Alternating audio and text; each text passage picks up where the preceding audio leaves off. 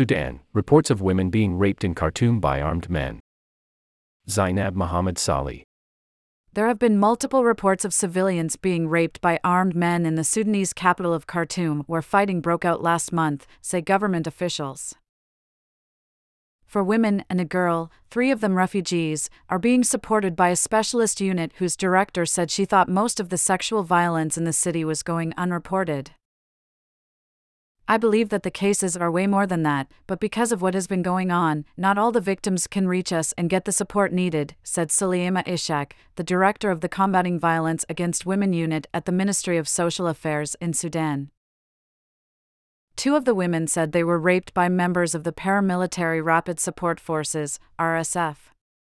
The 3 refugees living in the city after fleeing violence in their own countries reported being raped by unknown armed men.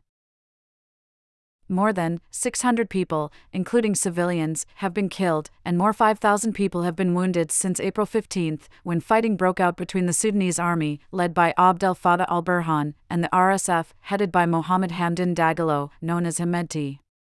The 2 men had been sharing power since the military coup in October 2021, which ejected the civilian members of a transitional government, itself created after dictator Omar al-Bashir was ousted. Just 16% of the hospitals in Khartoum are functioning at full capacity, with health officials reporting some centers are occupied by RSF forces, which control almost 90% of the capital. Ishak said the violence and the lack of health resources meant her unit could only offer the minimum of help. There are no safe passages to places where there are medicines, these places are being occupied, she said.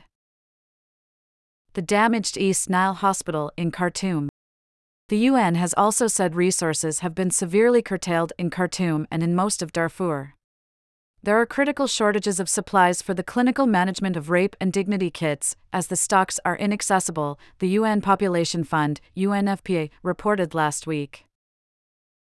Despite the 2 sides agreeing on Thursday to protect civilians to allow for the delivery of humanitarian supplies, fierce fighting and airstrikes have continued across Khartoum and in El Geneina in West Darfur over the weekend.